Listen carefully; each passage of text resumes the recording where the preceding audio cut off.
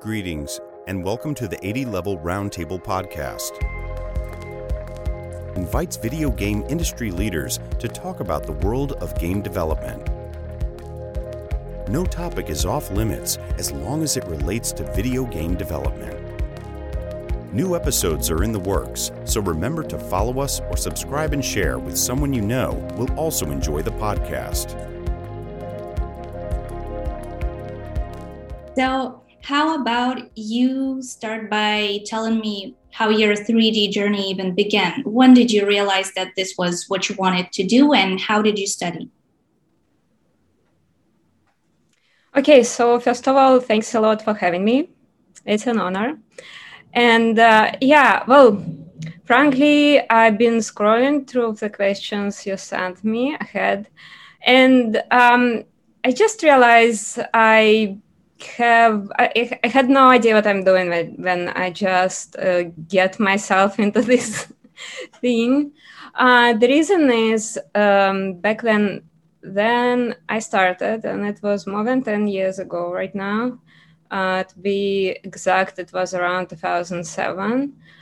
There was no such thing as a video game industry like it is now.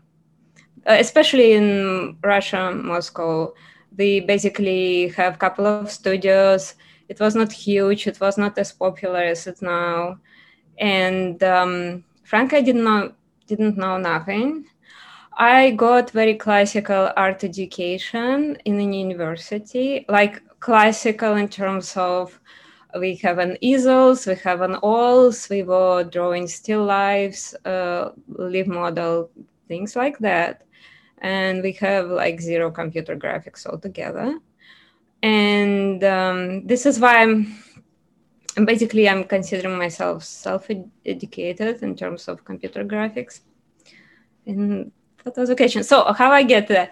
So I know nothing, but at the time when I finished the university, I have a couple of friends going into like games.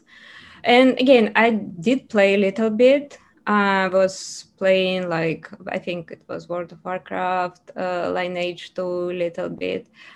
But I knew nothing. And the first job I had, it was a graphic designer job. And I taught myself Photoshop all by my own with a mouse, no Wacom. Landed in the first job. It was miserable. It was 1 year of pure misery. I didn't do any 3D. It was like completely like 2D, like promo banners, like stickers, all kind of stuff.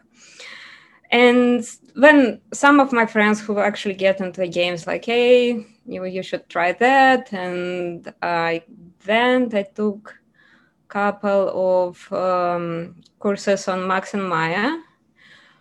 There was not very good courses. Frankly, it was like basically no real life implications, just there is the menus, there is buttons, and this is how you can like press these buttons to get like different things. So, and then I landed on my first job in video games, and then I was in video games since then. And actually, my biggest education in terms of 3D art was actually at my workplace. So I was like, I changed a couple of companies, and I was basically working and learning at the same time. Mm-hmm. And it was completely different situation. It was like a huge hunger for people who can do like all kind of CG work, like 2D, 3D. So it was not a big deal for me to find a job. So this how it happened. Mm-hmm.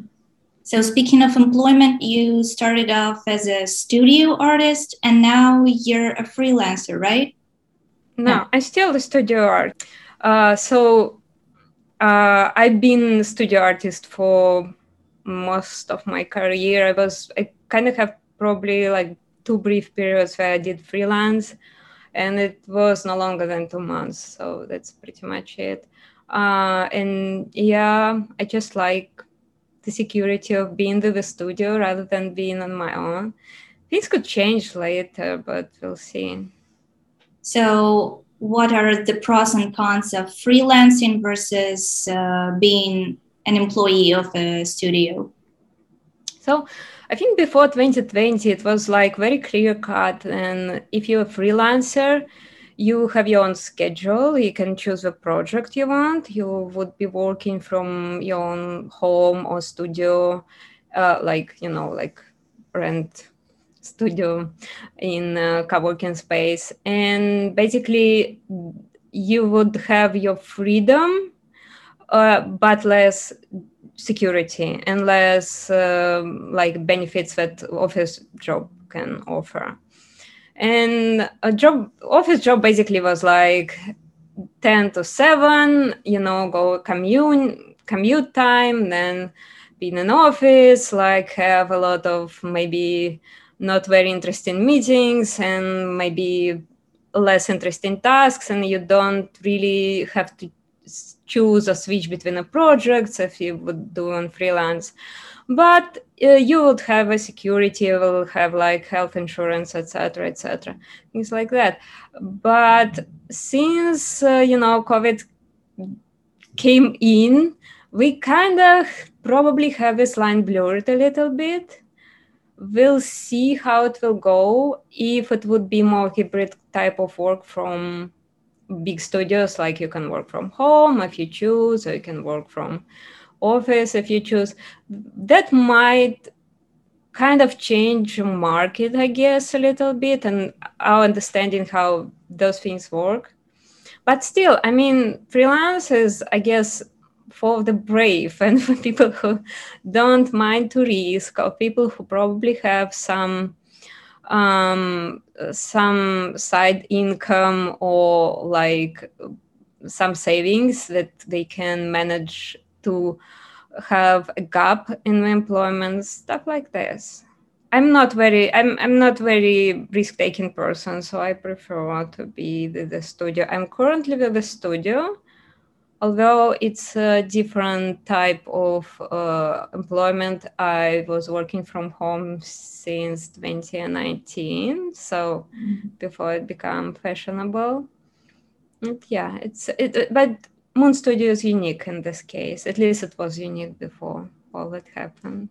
All right. And how do you think has the employment process changed over time? Well, compared to when you were entering the industry, and how easy or how difficult is it to land a job today? What do you think about it, and what word of advice do you have for aspiring artists? So I feel for people who try to enter these jobs today, because it's become really hard from what I can see. But frankly, like, it's really hard to put myself in the shoes for someone who are looking for a job right now. I basically was switching from company to company, like never have a real problem with new employment. But I have like more than years under my belt. I'm in a completely different situation, and I also have a lot of friends in the industry. I don't know. The problem with general advice, like to give him like, not knowing who is listening and what this person experience and what they are looking for, it's really hard. I would love to avoid like generic advices like push hard, because frankly, at some point, maybe you should, and maybe at some point you should not. Like, I would say, in general, maybe the good advice to look for like-minded people. So the cons of being, let's say, in a college or university is you will have some social connections to the people who will eventually made it, and they would bring you along the way, hopefully, right? And if it's hard for you to get into the college, like right now we have like unlimited access to the internet, so all kind of discords, artistic discords, Facebook groups, I don't know, connect to other people on Facebook and other social media things of that sort probably will help. Who knows? I don't know. I also know people who have huge follow on Instagram and have trouble to find employment, which is, always puzzling. Yes. But yeah. So now I would like to ask you about the projects that you had previously worked on, like Jurassic World, Ori and the Will of the Wisps, and many others. So what was the most challenging one? Which one do you remember the most? Which one taught you the most? Can you discuss them a little bit? Okay, so I wouldn't discuss Jurassic Park by any means. I'm sorry. Sorry to my former teammates. I don't think this project of any significance. To be frank, it was mobile game. I think I would, from all the projects I've been working, I would probably choose two that I proud to mention is obviously Ori and the Will of Wisps and Rainbow. And it's because those projects are made into the history of video games. Like literally everybody who is into video games heard about them or played in those games. And those are very different by any means, right? It's one is basically the co-op shooter, and another one is very, very cute platformer. But yes, although my contribution in either is, I wouldn't consider them huge. It's still like very humble. But which of them was, which of my projects I've been working on was the most challenging? Probably I couldn't name one. Frankly, every project have good sides, every project have downsides. No, I would have trouble to say there was one that was really tough.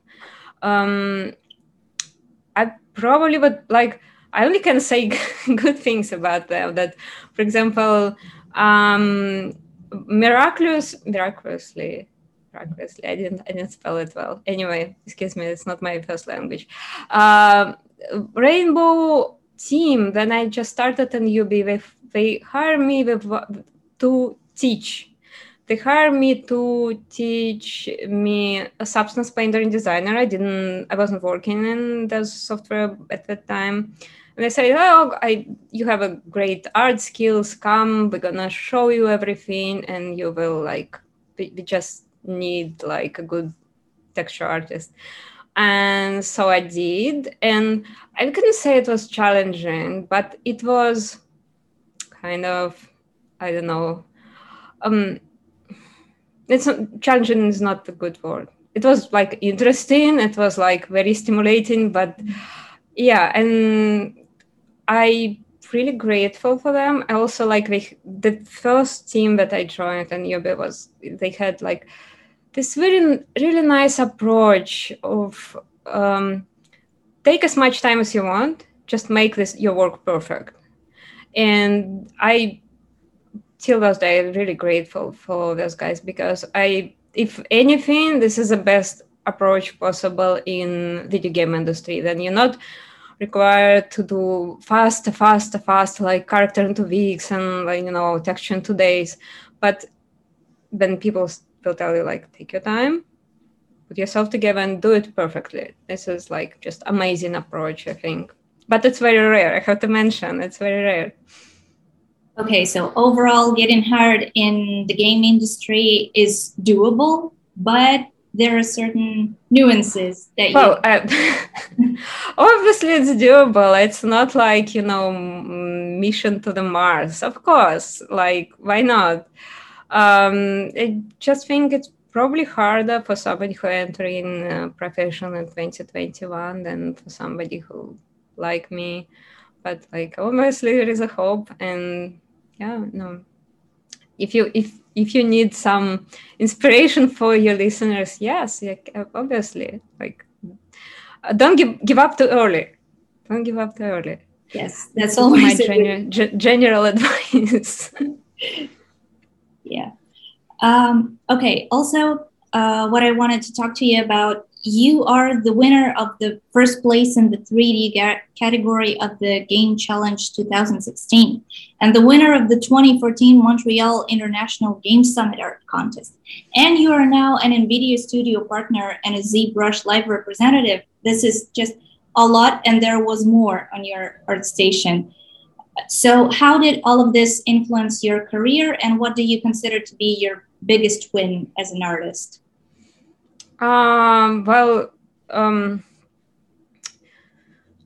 It's complicated because, frankly, the first two Game Challenge and then before it was Mix didn't influence my career at all because I've been on a work visa back then.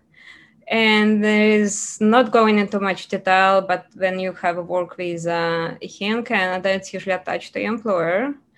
And frankly, that's making you pretty much unemployable for everybody else. And your employer know that, and they could really don't care about you, like pay you a decent salary, but this is pretty much it. So did I have any upgrade or new job because of it? No. But I was like in a very particular circumstances that probably not many people will find themselves in the future. What about other stuff? Yeah, obviously, like actually working with Pixel was really great pleasure and honor, and I also did a couple of beta tests with them, and it's always cool to know about new feature before everybody else. And like, actually, they are really, really nice people, and they care about the software, and they care about the users. So yeah, it's always like good to have his contacts, and it's great to work with them. NVIDIA, yeah, like I'm super grateful to NVIDIA as well. It was great. I think this basically is over once the tutorial was over, and it's on YouTube. But yeah, they were actually very nice people. Also give me enough time because I was always busy with my day job, so it took longer than expected to have this tutorial out, and I was like super patient with me. Does it help? Of course, yeah. Like to contribute to like big name companies, always good. So yes. In general, about challenges, if you're somebody who is just studying and want to enter profession, I think it's great, frankly. It would give you like visibility, promotion if you will get into any place of honorable mention. But I would say be mindful of your time, because those can be really time consuming, and I would say I would not recommend for people who have a full-time job to try to attempt this. Okay. And my final question would be, can you talk a little bit about what you are working on right now? What maybe you're planning for the future? What is there to expect from you? Oh, hopefully great things, but we'll see, because I usually have a couple of projects in making. I'm not really good in like finishing projects, which is, I must admit, but yeah, I have a couple of projects on my own because I'm the type of artist who like to do an art for an art's sake. I know there's a lot of people who like to contribute in any projects or working on their own IP. I'm just like to do sculpture for the sake of sculpting. I do have a project with my current studio, but I unfortunately can't talk about it because it's all under NDA. And you can Google it. I hope one day it will be out and it would make into video game history as well. But unfortunately, can't say anymore. So yeah, I basically keep learning my craft, hoping to get better, and I guess I answered this question. Okay, cool. Thank you so much. Thank you, Lynn. Thanks for having me. Thanks for enjoying another episode of the 80 Level Roundtable podcast. Check out upcoming episodes on the 80 Level website at 80.lv. Join our career site at 80.lv/RFP. And share our podcast with friends and on your social networks.